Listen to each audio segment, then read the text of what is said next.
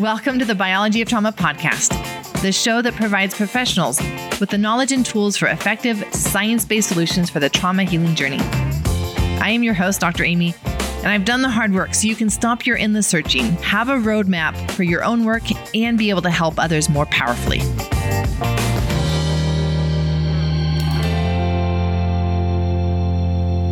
Welcome to this episode of the Biology of Trauma podcast. I am your host, Dr. Amy, and in this episode, I'm going to break down neuroplasticity and discuss the role it plays in our trauma healing journey.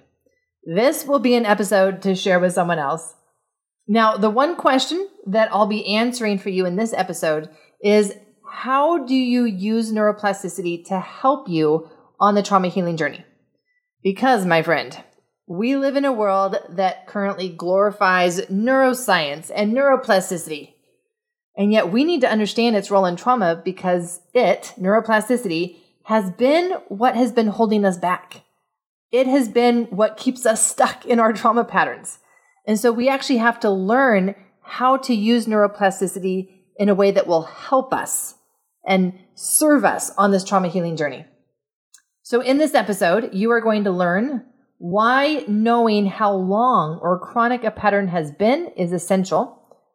2, how to understand time and neuroplasticity. 3, why both gentleness and firmness are needed in addressing stored trauma in the body. And 4, how to shift from negative to positive neuroplasticity. How does all of this relate to you?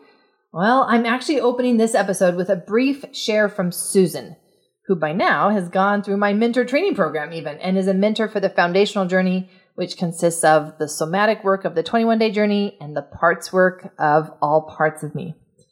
Then Marissa, a naturopathic physician, and Gingy, a bioenergetic practitioner, will share how they use the information from this episode in working with patients or clients.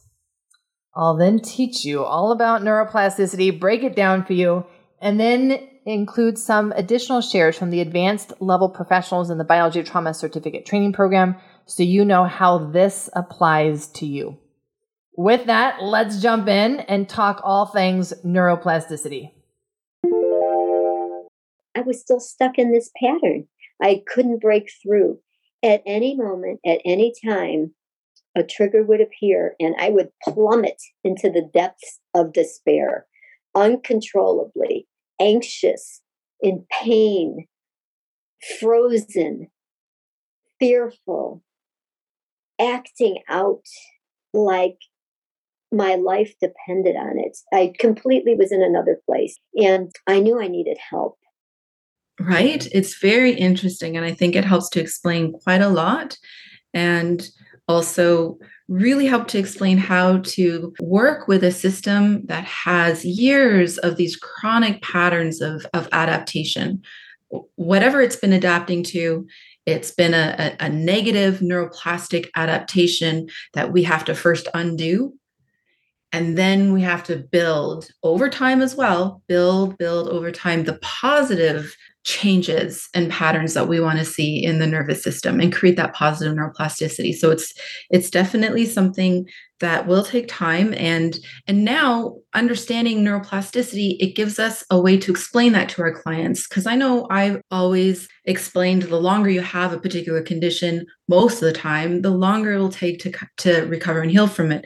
But now understanding this concept of neuroplasticity and how you have to work with the nervous system, it helps me to explain that concept a little bit better to my clients so that they can come on board and really understand and work with their system gently and not push it, right? Because then, especially if they're in freeze and they push themselves, you're just going right back into overwhelm and you're just reinforcing that negative neuroplastic pattern that was there, which is not what we want to do. So a gentle but very regular, consistent, daily work so that we are applying a good amount of gentle but guidance in the right direction to compensate for the ingrained patterns that are currently there.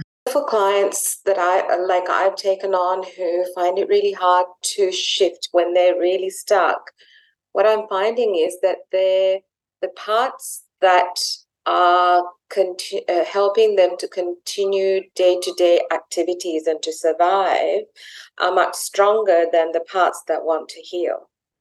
And I think that's where the balance is, that pushing forward of wanting to heal is there, but then the pushing forward of coping, those mechanisms are so much stronger. And that's what we're working with, is really trying to turn that ship around in terms of the coping mechanisms and the patterns that they're in that helps them to get through their days and get through their lives. And so even when they make a little bit of a shift in terms of healing, the ones that want to keep forward come in and actually bulldoze whatever healing that they've actually been able to progress through. And then they take a shift backwards, and then we're starting all over again. And so this thing of, moving forwards, moving backwards, moving forwards, moving backwards is always there. And so really being there to support them through that, but also to kind of really get them to quieten the parts of themselves that are there day to day, pushing them forwards is the challenge. And that's where I've had to really work with. And when I'm able to work with that, then the aha moments of what they need to do to support themselves actually then have a louder voice. And then that comes through much, much more clearer for them. So that's been a huge insight in helping my client. When we're looking at stored trauma in the body and the role of neuroplasticity is a time game. And the longer that a person has been stuck, the longer that they've been having certain symptoms, then the more their nervous system has adapted to that being their new normal. This can work against us because neuroplasticity is always happening, and it just depends on in which direction. Has it been in the positive direction? Has it been towards health? Has it been towards expansion, growing, changing, adapting in a good way? Or have the symptoms that a person's been experiencing kept them stuck, and they have adapted to being stuck, and their nervous system has adapted and has made that their default. And so neuroplasticity is a time game. And when I'm looking at someone's assessment, for example, through the lens of biology of trauma, one of the things I'm looking for is the chronicity of symptoms, meaning how chronic are these symptoms? Because the longer that a person has had specific symptoms, the more that I know that their nervous system has adapted to that. And the longer that the nervous system has been doing that, has been adapting to that as their new normal, it will require more energy on my part to overcome their neuroplastic changes. So it gives me an idea of just what am I going against, right? Give me the big picture. Help me understand what I'm looking at, what I'm working with. For me, that's what it is, right? Like I'm working with a nervous system. And just going back to my years in surgery, I want to feel it, right? I want to feel the tissues. What am I working with here so that I know how to shift things in the direction that I want it to go? If I'm working with a nerve that's stuck in all of this hardened, inflamed tissue, well, that's very different. That's a very different process in how I'm going to do this surgery than if it's in healthy tissue. And it's easy for me to just separate the nerve from the surrounding tissue and not damage that tissue and just separate the nerve also so that I don't damage the nerve in whatever surgery I'm doing. So that I need to understand before I actually start working with a nervous system, what am I working with? And the chronicity helps me know what I'm working with. Am I working with a nervous system that is so ingrained in this is our way of doing things? This is our way of life. This is our default pattern, that it's going to be very hard and it's going to take a lot of energy and gentleness. It's almost like I want to liken it to what comes to mind honestly is tough love. that combination where I am both strong and soft all at the same time. I am both tender and tough all at the same time. Because I can't, if I come into working with a system and it's maybe encased in all of this hardened, inflamed tissue, and I am only love, I'm only soft, I'm not going to be able to separate the nerve from that tissue, and I'm not going to be able to actually change anything. I have to exert a certain level of, I want to say like, it's a focused energy. It's a firmness. Like, no, I am coming in here and I am separating this nerve from this tissue so that I can work with it and change it and shift things. And without that firmness, I'm not going to be able to accomplish that. But I also can't hurt it and damage it and break it in the process, right? Just like the tree that I talk about on the 21-day journey. Our nervous system is like a tree that over the years has been bent over. Well, that's neuroplasticity. Over the years has been bent over. That is neuroplasticity. I would liken that to negative neuroplasticity because, like I don't want to be bent over. I don't want to be living my life handicapped. I don't want to be living my life feeling like I'm slowed down, like I'm limping. I want to be able to run. But in order to run, I need to be growing in the way that I'm supposed to be growing, which as a tree is up towards the sky. But how do I do that? If I come in and I am only soft, I might be the person who just sits by the tree and is very compassionate, very empathic, and have no ability to change it because I'm not bringing in the firmness that is also required to say, no, we are going to grow in a new direction. I'm going to be coming every day. I'm going to be putting in these prompts so that you're forced, but it's a gentle forcing. It's not a forceful forcing. It's a gentle, supportive way to redirect the nervous system. That's what we need to be able to do with neuroplasticity. But how far bent over is this tree? How long has it been bent over in this direction? The longer that it's been bent over, the more, well, both. I would say the more firmness and gentleness it needs in order to redirect it and not break it in the process. And so when I look at the biology of trauma lens, that is what I'm also looking for. In addition to everything else, I'm looking for what pattern am I seeing in the nervous system, but how long has that pattern been there? Because neuroplasticity is a time game, I need to know how long has this trauma pattern been there? How long have you been experiencing this depression? How long have you been experiencing this anxiety? I want to know the chronicity of the symptoms. How long have you been experiencing the brain fog, the shutdown, the gut inflammation? Because all of that I know is going to be affecting the nervous system and thus neuroplasticity. And how long has that been happening? So that then when I move into the underlying reasons for those trauma patterns, I'm now looking for what are those things that are going to be influencing my ability to shift towards positive neuroplasticity.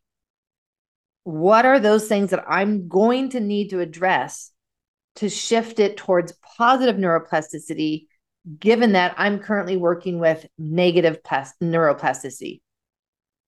And so I go through my reasons. I go through the contributing factors so that then I know which repair tools to apply, knowing that neuroplasticity is not the first thing that I'm working with when I'm working with a nervous system with stored trauma. The first thing that I'm working with is that regulation. But with that regulation, my goal is to help them achieve a period of time long enough in regulation that they start experiencing positive neuroplasticity. And so the regulation is what feeds the neuroplasticity. and I need to identify the contributing factors that are contributing to the dysregulation and have been keeping that system in negative neuroplasticity. So when I'm looking through someone's assessment and their story, I'm looking for chronicity to know exactly how long, how much time and regulation do I think that we're going to need to experience before I start to see shifts? And have they been doing things already that should be promoting positive neuroplasticity, but I'm not seeing any changes yet because there might be some other issues that are keeping the system in a state of dysregulation. And so that's why when I look at someone who has started the 21-day journey, when I look at someone who has started somatic work and parts work and laying this foundation of regulation, I'm looking at how long do you stay in calm aliveness when you do your daily somatic practice, or including the daily somatic parts practice. Because depending on the level of negative neuroplasticity that they have, the shorter amount of time that they're going to be staying in calm aliveness. And so I'm looking for not only how long have you had these symptoms, but as you have been applying these tools, what has happened? And negative neuroplasticity is one of those things that will keep the nervous system stuck in dysregulation. And we got to go figure out what are those things that are keeping it stuck in the negative neuroplasticity. So as I look at Himari's assessment form and their story, 69-year-old female, she has taken 21-day journey, she has taken all parts of me. So she has those skills, she has the somatic work, she has the parts work. So what's happening? And she's also taken the biology of attachment module. And what she's describing is a lot of work over the years. She's done energy kinesiology for the past 20 years. She's done the sound protocol, the safe and sound protocol of Stephen Porges. She's done Feldenkrais work, so a lot of body work, somatic work, and yet her sensitivity has increased. And so when I look at that pattern, I'm seeing a nervous system still stuck in negative neuroplasticity. Her hypersensitivity is keeping her isolated because it shows up, especially around a lot of people. And she's having difficulty with memory, difficulty retaining information. And she's finding herself in freeze a lot, finding herself bracing. And I'm seeing a system that is being pulled back into these old patterns that have been there for a really long time. When we look at how long has the depression been there? She says that the depression has been there off and on through school and pregnancy, decades. We are talking about decades of this being her internal environment, and the neuroplasticity is going to be very strong then. So I'm already seeing this nervous system very much stuck in its patterns. This is going to be a tougher nervous system to work with. This is not going to be just a quick and easy surgery. No, like this is going to take a lot more firmness and gentleness and consistency. So just with that, I feel like I have a good picture of the neuroplastic effect that I'll be working with as I work with her nervous system. And as I look at those things that will keep a person stuck, brain inflammation and brain chemicals are some of the top ones that come to mind. There are many others, but when we're looking at what can be some of the primary contributing factors to negative neuroplasticity, that's what I'm looking at. Brain inflammation. Brain inflammation is probably the number one thing that will keep our system stuck, and it will be repeating the same patterns, even though we're doing all of this work. So let's look at her brain inflammation symptoms and see, does that seem to be playing a role here? And we are looking at her saying that she has had 3 different types of priming events that she knows about. She describes them as intense psychological or emotional stress. And that has likely not just been once in her life. This has likely been many times. She describes leaky gut or the intestinal permeability that will cause brain inflammation, and gluten sensitivity, which is a high risk factor and reason for brain inflammation, and not just brain inflammation, but actual autoimmunities for brain tissue. We know that from the studies that they've done on the wheat in the gut, where the gliadin and the antibodies that form to gliadin are very common to be seen in autoantibodies to the cerebellum, for example. So as we look at some of her patterns, her chronic patterns, I'm not surprised that she put those in her assessment, given the ones that she marked here. Now, many people can have had other priming events that they're just not aware of. And depending on how long she's had intestinal permeability or the leaky gut, the gluten sensitivity without knowing it, right? Again, we're talking about time. How much time was her brain under attack? And thus will be even more sensitive to stress and shutting down. And those are her patterns, right? Her patterns are sensitivity and the freeze response, getting overwhelmed and shutting down. The brain inflammation may be contributing to that, and then contributing to, of course, negative neuroplasticity that's staying stuck. We're not even able to shift towards positive neuroplasticity because of so much brain inflammation. But let's look at the actual symptoms for her so that we can see how active is this brain inflammation. And just as I scan down on her assessment form, most of them are marked. So I already know my answer. Yes, brain inflammation is a active contributing factor for her for keeping her nervous system stuck in negative neuroplasticity and those patterns of going into freeze and overwhelm. The specific symptoms that I'm seeing: brain fog, light sensitivity, low tolerance for stress, decision fatigue. Her brain feels like it shuts down, just the lights go off, finds herself searching for words when she's talking, forgetfulness, poor sense of balance. Oh, that makes me think of the cerebellum and wondering if that she does have those antibodies. Not that it changes what we're going to do, because obviously we just need to address the brain inflammation. But that would indicate for me, again, the degree of stuckness that her nervous system is going to be experiencing, that I'm going to need to know about as I start to work with her nervous system. Delayed reaction time, mentally not as sharp, headaches, coordination issues. There's the cerebellum again.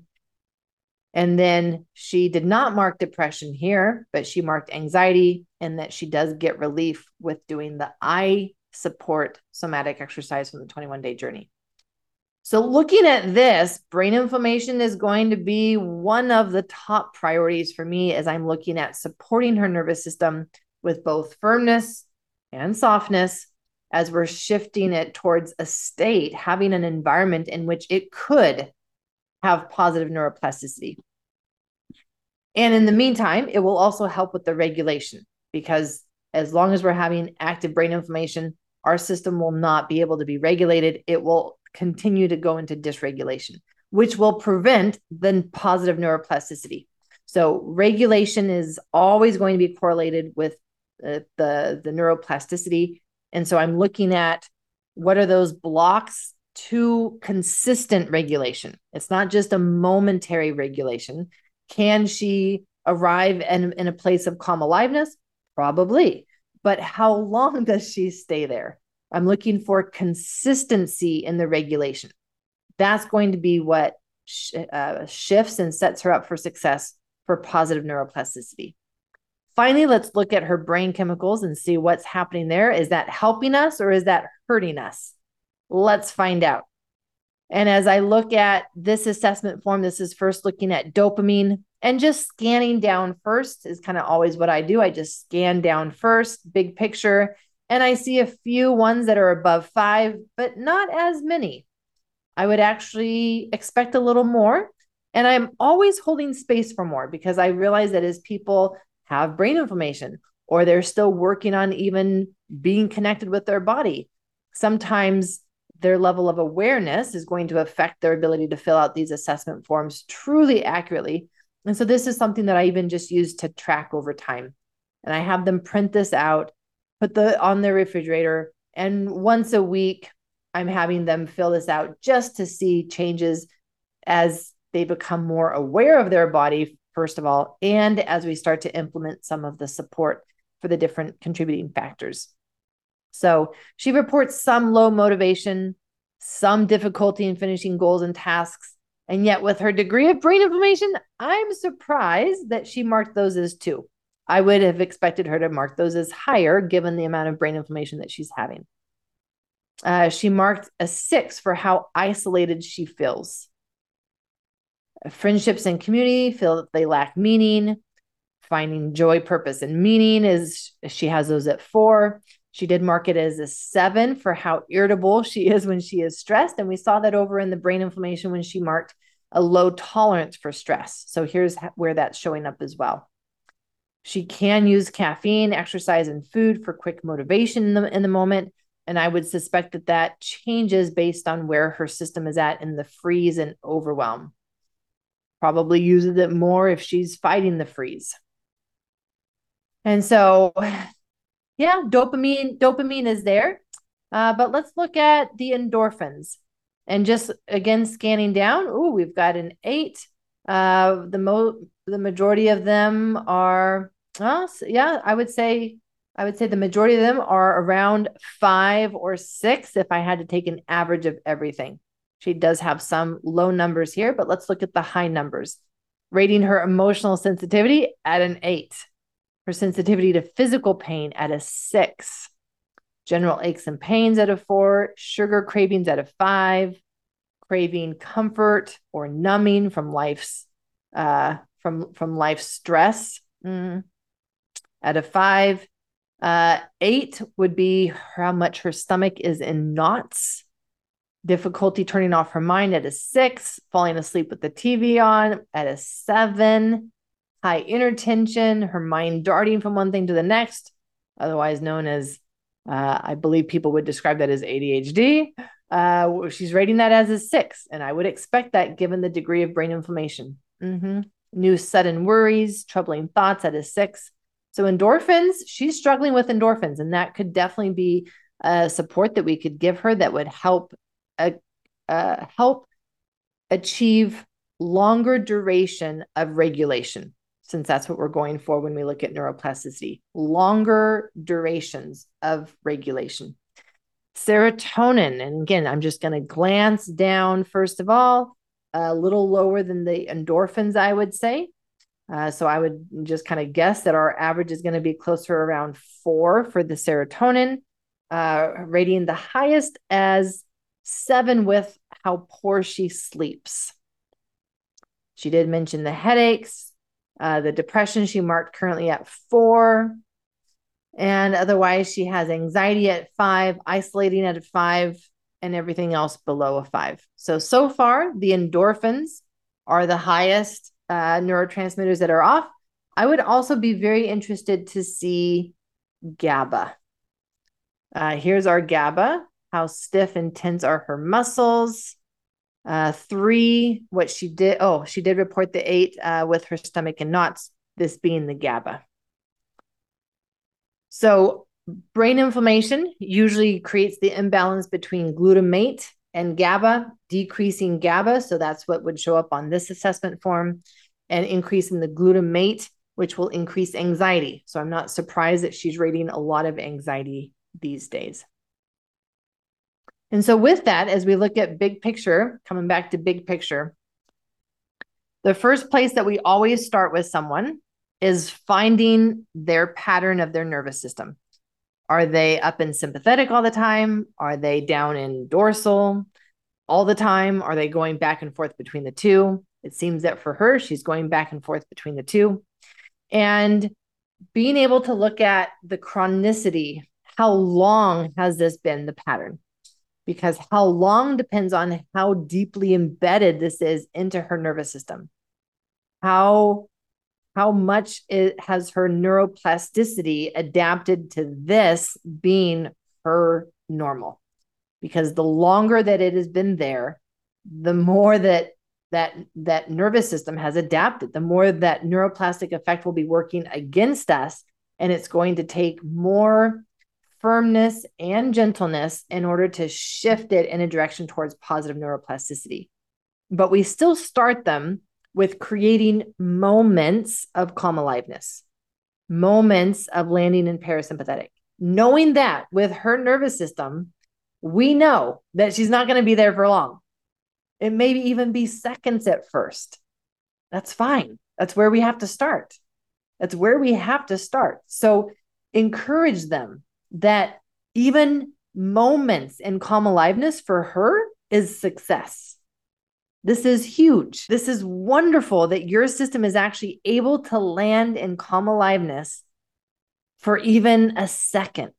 This is great news. You're doing great. Keep up the good work. And what we want to do over time is bring in more moments of calm aliveness, because the more moments of calm aliveness that we can bring in, it will help untangle your nervous system and all of its negative neuroplasticity so that we can redirect it in a positive way, create the positive neuroplasticity. But letting them know that this is going to take time. How many years has your nervous system been doing it this way? And so to have the expectation that we can come in and just change it overnight, do one thing and it just magically goes away. That's not realistic. That's not how the body works. If we're expecting something to happen that quickly, we're breaking the system or we're just fooling ourselves. But there's no way that we can create that degree of change given neuroplasticity. Neuroplasticity informs us that this is going to take time. And this is the process to get there. We have to start with micro moments of safety, micro moments of parasympathetic. And then we build it over time. And as we build it, we discover more and more contributing factors. We've already discovered a major contributing factor here. The brain inflammation, in my mind, is one of the biggest contributing factors right now to her inability to stay in calm aliveness. And so as I am holding the vision for what I want for her in the future, to be able to live in calm aliveness, live with a flexible nervous system, meaning sometimes it needs to go into sympathetic, then I know that I've got to slowly identify and take away all these contributing factors so that she can be spending more and more time in regulation, because that is what will then create the positive neuroplasticity over time. Now, did you see yourself in this case? Could you identify with some of her symptoms? Or maybe you're wondering if and how this applies to you. Let's listen to Kathy, Gingy, Margaret, and Nancy, who are all in the advanced level of biology of trauma professional training with me, and hear their insights for how they have applied this information about neuroplasticity and the insights that it has given them, not only about their clients and patients, but about themselves as well. To introduce neuroplasticity, it requires stepping into newness, which requires energy expenditure. And so there is neuro-linguistic programming that one of them entitled anchoring, whereas you suggest to the brain a very intense alternative that is that calm aliveness, and you anchor into the calm aliveness.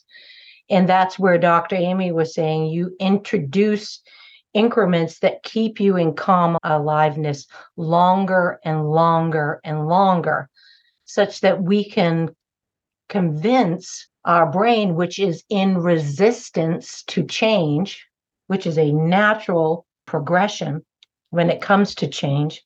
If we anchor into calm aliveness with a strong image that has a strength to it. It is a strong visual component and a strong intention.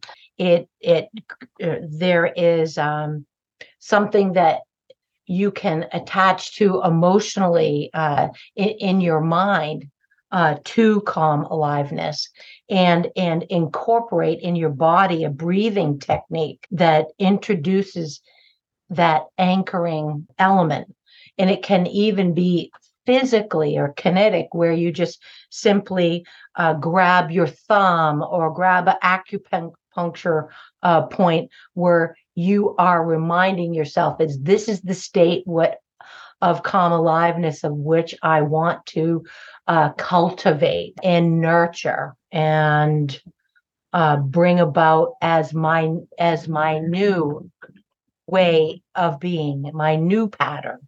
And thereby, in practicing that, introducing that neuroplasticity, that over time, and as you know, that 21-day practice can create a new way of stepping into that new anchor, that new way of being, of feeling, and of doing. I don't think it really is self-sabotage, because we've put a negative connotation to that by saying it's sabotage, but actually it's two parts that are kind of trying to find a balance, that both want to move forward. But I suppose it's really like saying, hey, give me this time now, and then the other one saying, oh, this is my chance now, and to really like that, for them to find that balance and that comfort in saying there are two dominant parts of me. One wants to heal and one wants to just keep going because that's what I need to do to survive, and to say both are able to exist at the same time, but allow, say, one part to have 90% of the energy, and then we step back, and then now you have time. So then that allows. That's how I've kind of been able to explain it to my clients, to say it's not sabotage, because then there's so much the possibility of other parts coming in, the shame, the guilt, the critic, all of them come in and crowd that part, because there is such a negative connotation to that. Whereas if we are able to say, oh, it's not sabotage, but it's just two parts that are just really trying to come out, and let's work with both of them, but giving both of them that ability to kind of express themselves, but finding the right time to be able to do that for each part. So I think that is a pretty simple way to look at it, is the fact that we just keep getting pulled back in to the old way of doing, the old way of being, because that is the automatic. That is the thing that requires the less effort. It requires a less conscious decision. It requires nothing or very limited anything from us, because it's just habitual. It's the automatic. So not being pulled back into those old patterns is big. It requires energy. It requires planning. It requires effort. So I think that that's a pretty simple sentence to base our patterns, where we're at. Even to stop takes energy, because you're trying to put on brakes. So I'm the opposite of you, Jeanette. I had to learn to stop, and that was just killing me to learn to stop. And so and then once you stop, you realize, oh my goodness, like these are the things that your body has done to compensate for for the fact that you have kept going. It's pulled into all sorts of places and pulled resources out of all sorts of places that you did not know it was pulling resources from. And then having all of these places of depletion that have taken place, and having to then address that. So it's not a case of even just being in the freeze and needing to support that. You then, if you've kept going and been in more of a sympathetic dominant pattern, then you have a whole lot of depletions to address just as much as you have. You have to address depletions when you're in the freeze state as well. So whatever dysfunctional state you've been in, you will have those gaps to fill in biochemically regardless, I think. And one thing I also really appreciate, like this module, I feel like for me is like I'm a big picture person. I like to know I'm doing this, but why? I like to know 10,000 feet high. And I feel like this module kind of bring everything together. Like I said, oh, that's why we've been working on the brain information. That's why we've been working on energy. And so that gave me this view, and which that just speak to me personally. And so we can set this grand vision, the neuroplasticity, so you can stay there. But I also love how we just have practical. Let's just work on your brain inflammation as the first step. And not to get sometimes you feel like the grand vision is too big and feel unattainable. And so I love the approach, but then just go break down into very practical, very doable, small step, and then build, and then give the client that education and awareness. They say, yes, you see, that is where we want to go. But here we're making the step toward the right direction. So even though it's taking time, you will experience some progress, but you're not there yet. But that's okay, because we're making the right step. And I feel like that's also help people not feel overwhelmed. That was Nancy Chang that you were just listening to, and she is referring to the specific Biology of Trauma module called the Biology of Healing, where I talk about moving into aliveness as the trauma healing journey. That brings us to a wrap for this episode on neuroplasticity and its impact on your trauma healing journey. What did you think? What new insights did you have? And like I said, this is the episode to share with someone else who may have been focused on neuroplasticity and maybe cognitive enhancement as their way out of trauma. And that's just not where it's at. We've got to start with regulation and learn the principles of neuroplasticity to have it help us. Because that is what I shared. So let me give you a summary. I shared on the importance of understanding neuroplasticity in order to either break free from negative neuroplastic adaptations or harness its power for positive changes in the nervous system. I discussed the significance of considering how long our trauma patterns have been there so that we understand the degree of negative neuroplasticity that we are working with, so that we understand the time game and we don't get discouraged, but with firmness and gentleness are able to shift those patterns and adaptations. And with that, remember, neuroplasticity is important for us to know that it is developed out of conserving our energy. And so when we notice ourselves going into those old patterns or being stuck, not to judge ourselves, that's not going to help, but rather just to understand why, that this is just a sign of how long your body and your nervous system have been living in this way. I have included a number of free resources for you in the show notes, so you can access those. I mentioned the brain inflammation, so I have included a full link to the brain inflammation protocol. I've included a link to the specific magnesium that you want to take for your nervous system if you have brain inflammation, or if you just know that your nervous system has been under a lot of stress, you want to relieve it. So that would be the Magnesium Calm. I have a link for that there.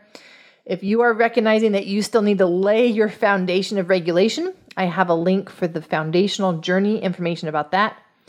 And then finally, I'm including a link to what is known as the essential sequence, because this will share with you the 3 states of the nervous system. I talk about those 3 states in this episode, but I didn't explain them. And you need to be able to recognize which state your nervous system is in any given moment. And that is how we start to even build regulation. So I have that link for the 3 states of the nervous system in the show notes. Who do you know that needs to hear this information? Share this podcast with them. This is the podcast to share with someone to give them knowledge, tools, and hope. You can literally take the link for this episode and copy and paste it into a text message to them. Or if you are on Apple or Spotify, click on the link there. It's a little box that is a box to share, and it will automatically generate the link for you. And you just put in who you want to share it with. And with that, I am your host, Dr. Amy, for this Biology of Trauma podcast. And until next episode, lots of love. Thank you for joining me today. If you enjoyed today's show, be sure to subscribe. We definitely will learn, laugh, and sometimes cry together on this healing journey, and you won't want to miss an episode. Give my podcast 5 stars, share it with a friend or colleague. If you felt an impact, as it truly helps get the word out and breaking the paradigm of how we do trauma work. I look forward to seeing you back here next week. Until then, this is your host, Dr. Amy, sending you lots of love.